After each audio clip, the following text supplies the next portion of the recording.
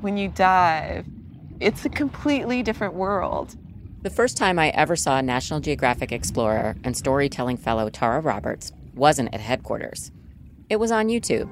And we can use the diameter to help us know what... Last year, Tara was in a Nat Geo video about a group of Black scuba divers called Diving with a Purpose, also called DWP. In this scene, off the coast of the Florida Keys, Tara was getting underwater archaeology training. Little yellow fish swim past Tara as she floats down toward the seafloor. So what is it she and the other divers are looking for? They're on a mission to help find and document shipwrecks that carried enslaved people across the Atlantic. There were, I'd say, approximately 35,000 ships that brought 12.5 million Africans to the Americas. Of those 35,000 ships, approximately 500 to 1,000 wrecked. So far, a handful have been found. And of the handful that have been found, even fewer have been properly documented. It might have been one of these sunken ships that Tara's own ancestors sailed on years ago. I was talking to my mom, and she's the one in the family who's doing the family tree. And I actually remember seeing my great-grandfather's name and my great-grandmother's name listed on a ledger for a plantation in North Carolina. But that's as far as we can go back. I know nothing else. We all want to know where we come from, but people whose ancestors were forced to leave Africa and cross the ocean in slave ships face different challenges when delving into their family histories. Written records can be hard to find, and details are often scarce. But Tara thinks searching for these lost ships can be another way into the story. What spoke to you about shipwrecks? Why did you choose to focus on that? My interest was really in the divers. I just think that there's something extraordinary about Black people saying, I am going to go out and find my own history, and I am going to shape the stories that are told about it. Every time the divers jump in the water, they dream of finding something new. A new artifact, new information, new insight into the lives of the people on board the ships. But Tara also hopes for something even bigger, a new beginning for the story of Africans in the Americas. Like, slavery is not the start of our story, but according to the history books, it is. I'm Amy Briggs, executive editor of National Geographic History Magazine, and this is Overheard at National Geographic, a show where we eavesdrop on the wild conversations we have at Nat Geo and follow them to the edges of our big, weird, beautiful world. This week, the quest to find and document the shipwrecks that carried enslaved people from Africa to the Americas, and the Black scuba divers searching for their ancestors' history at the bottom of the ocean. More after this. As a 2020 Nat Geo Storytelling Fellow, Tara has been following Black scuba divers around the world who are working to locate, identify, and record historical information about these slave ships. She first learned about Diving with a Purpose during a trip to the National Museum of African American History and Culture in Washington, D.C. And I ended up on the second floor of the museum, and I saw this picture of Black women in wetsuits. And they were beautiful Black women, but it was an energy that was beautiful about that picture. In the photo, 9 Black women in wetsuits sit on the front of a dive boat. Some look like instructors, others like students. All look like divers, smiling and confident. And that picture really struck me. It made me want to be one of them, and it made me really curious about the work that they were doing. When Tara got home, she started looking into them. And that's when I discovered this group called Diving with a Purpose, a group of Black scuba divers searching for and helping to document slave shipwrecks. She wasn't just intrigued. She felt drawn to their mission. As a storyteller, Tara didn't just want to learn about her own ancestry. She saw an opportunity to tell untold stories that have been lost. The slave trade is a global story. Like, it is Europe, it is Africa, it is the Americas. There's like so much of the world that is in this story. And the world that we have today was created based on that trade. So it is definitely not a Black people story or a Black American story. This is a way of understanding the world and how we got where we are today. The scope of the transatlantic slave trade was staggering. The numbers are so big that it can be hard to wrap your mind around them. From the early 16th century through the 19th century, more than 12.5 million African people were forcibly taken across the Atlantic to the Americas, a horrific journey that historians call the Middle Passage. An estimated 35,000 voyages departed from port cities along the coast of Africa to bring enslaved labor to the European colonies.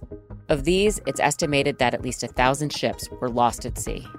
And so, geographically, when they're looking for wrecks, where are people looking? Where are they most likely to be found? And a lot of these wrecks tend to happen near shore. We know that the ships went around the coast of South Africa to go to the Americas. And it was really the Portuguese and the French that were using Mozambique Island. And those ships for the Portuguese were headed to Brazil. A lot of the ships for the French were headed to the Caribbean. The U.S. Virgin Islands were a stopping point and a point where people disembarked and were shipped or taken elsewhere.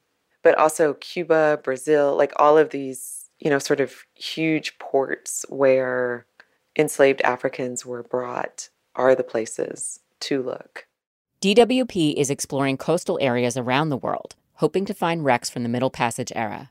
And Tara wanted to get involved. The first step? Get in touch with DWP's founder, Ken Stewart. So Tara contacts me, and the rest is history. Ken grew up in the Bronx, and now he lives in Nashville, Tennessee. Tara says he's kind of a hometown hero. Like some people, as they get older, they begin to shut down and they begin to narrow. Like the world becomes about sort of the small space that's around them. Ken is always broadening and opening. I want to be like him when I'm in my 70s. Ken is retired now after a 40-year career working in IT. But his real passion has always been scuba diving, which he says is kind of unusual for a kid from the Bronx. In the early 2000s, Ken met an archaeologist in Florida while on a diving trip. Right off the coast of Miami, in Biscayne National Park, the archaeologist was combing the seafloor, piecing together a high-speed chase from the 1820s. A Spanish ship called the Guerrero was carrying hundreds of enslaved people to Florida. But the British Navy wanted to stop the Guerrero. And the British, right, so they had, several warships in the Caribbean and thereabouts looking for slavers. There's a ship called the Nimble, a British warship called the Nimble, spotted the Guerrero in the Caribbean. And the way the story goes, approached her, and when they got close to her, she took off. And they chased all night, and they really believed that the Guerrero ran aground in Biscayne National Park after that night chase, right? There were 561 Africans on board. Oh, wow. 41 of them died that night. The rest of them were either enslaved and sent to Cuba, or some of them were sent back to Liberia over the course of a year or so. We know a lot. We know everything about that ship except where it is. So in 2003, Ken joined the search for the Guerrero. Ken had been on a lot of dives, but this one was different. First time I went, I had tears in my eyes underneath the water. Well, you couldn't tell. But it was truly an emotional experience because I'm thinking that my ancestors could be here. This could be my great-great-great-grandfather's, grandmother's final resting place, or where they came aboard to the Americas. Ken knew that other Black divers would feel the same way. So that same year, he started a new group, Diving with a Purpose. DWP teaches students about conservation and heritage preservation, and it teaches divers how to spot shipwrecks. They aren't professional archaeologists, but that doesn't mean they can't make their own discoveries. If you look at our mission statement, we are committed to telling the story of the African diaspora, right, and bringing that story to light. Again, a lot of people say, well, you need to leave it alone. No, we can't leave it alone. It's part of history. So we've got a long way to go. Telling those new stories takes a ton of work. Take the Guerrero. Ken says, in order to confirm the identity of a wreck like the Guerrero, archaeologists would need to find certain kinds of artifacts. Perhaps items listed in the ship's manifest, like cannon or cargo. For the Guerrero, we'd be looking for a bell, right, that would say Guerrero on it. But we know that the Guerrero was a slaver, and they might not have had a bell on it. We know the Guerrero had a little gold on it, and they know they had some ivory on it, right? Or anything that would say Guerrero on it. DWP is hoping to wrap up the search for the Guerrero once COVID-19 lifts and divers can safely get back in the water.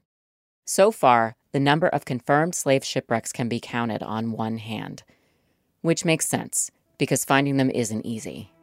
A lot of people, when they think about archaeology or maritime archaeology, they think of the Titanic, right, or a ship that's intact, right? Most of the ships in saltwater are not intact. Especially if they're made out of wood, right? But when they're made out of wood, after years and years underneath the water, they are actually a scattered debris.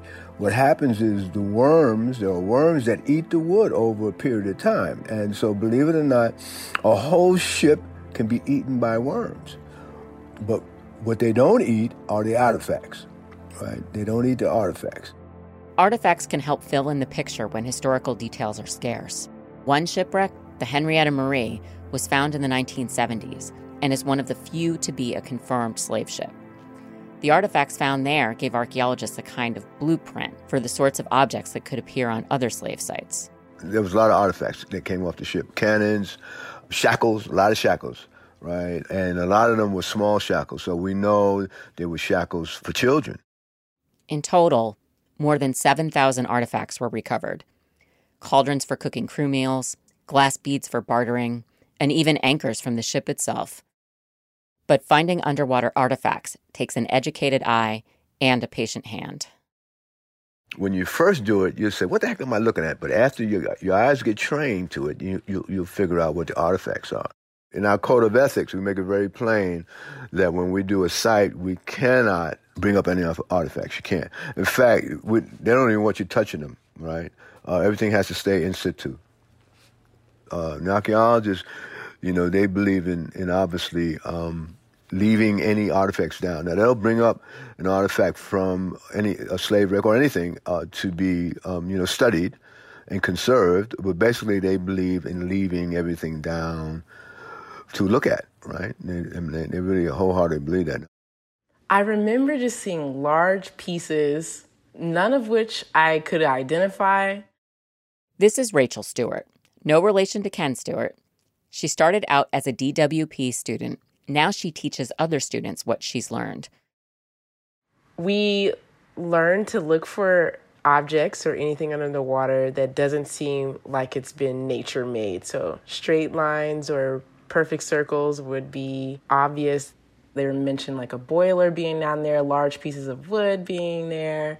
It wasn't intact, just large pieces scattered throughout the floor. So we're not seeing some perfect wreck you'd see in Scooby-Doo. Right. No. As a DWP student, Rachel learned the proper techniques to dive on an underwater site and not disturb it. And then she learned how to work alongside maritime archaeologists and record data. When we first get to a site, we'll do a swim through just to get familiar with the site. And then we'll go down and place a baseline through the middle of where all the artifacts have been scattered throughout the ocean floor. Then, Rachel will take measurements called trilaterations. And we essentially are just measuring the distance from that point to the baseline at two different spots, essentially. So then we'll take the notes after doing the trilaterations, getting all of our distances measured. Then we go back down and draw the objects. And the idea is to get it to scale. We're not drawing to scale underwater, but we have to take every single measurement. So how long is the artifact? How wide is it? These measurements then go into creating what's called a site map, which can then be used as a legal document by conservationists. But there are also the things that can't be recorded in a data sheet. Every time I see it, I picture what could have happened. I can only imagine the horror and terror that if there are enslaved people on the boat, what they may have felt. I feel like a lot of the times I just kind of think, what would I have felt if I was stuck on a boat? My ship's about to go. I don't see land in sight. What would I have done? Rachel's now getting her doctorate in environmental engineering.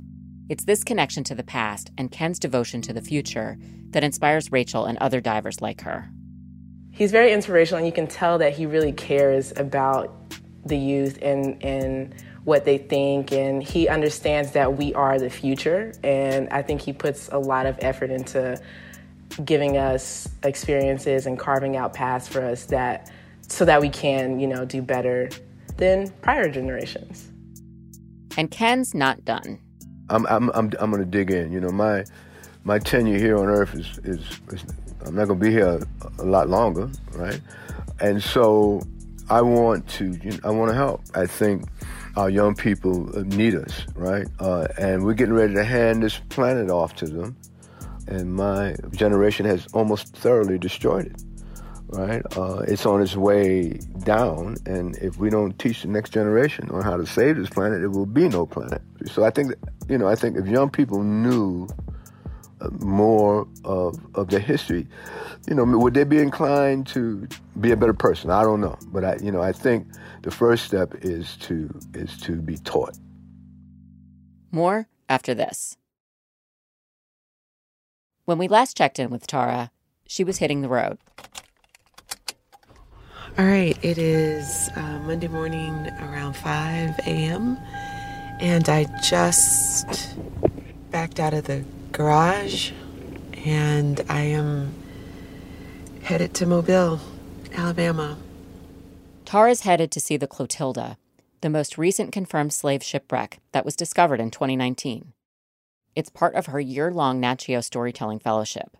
She's going to follow the divers, historians, and archaeologists around the world who are studying slave ships and document it as part of a narrative podcast series. So we're going to spend an entire season going deep and letting people hear from the divers themselves, hear from the archaeologists themselves, and hear from the historians. Those communities include Mozambique, South Africa, Senegal, Costa Rica, St. Croix, and the U.S. I think it'll be very cool. Tara hopes to reveal more dimensions to the history of slavery and chart new beginnings to the story.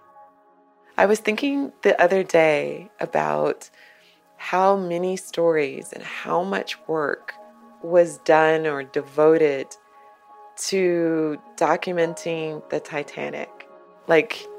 There's so many stories about the Titanic. And it's a great story. It's a tragic story. It's a moving story. So how does this story get that kind of weight, where then resources are dedicated to it? It feels, Amy, like there's this really interesting moment in time right now where things that have been hidden in the shadows are coming out. People are seeing things that they hadn't seen before. Tara says there has to be a will to find this history and a will to look at this story differently. And maybe, at the end of it all, there will be a new beginning to the story of Africans in the Americas. More after the break.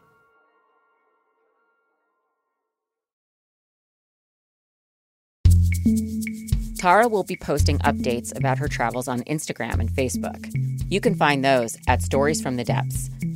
If you'd like to see photos of DWP divers, including the one that Tara saw at the National Museum of African American History and Culture, you can find a link in our show notes. You can also find out more about the African Americans who are excavating the stories of their ancestors, including Matilda McCreer, who is widely thought to be the last slave ship survivor.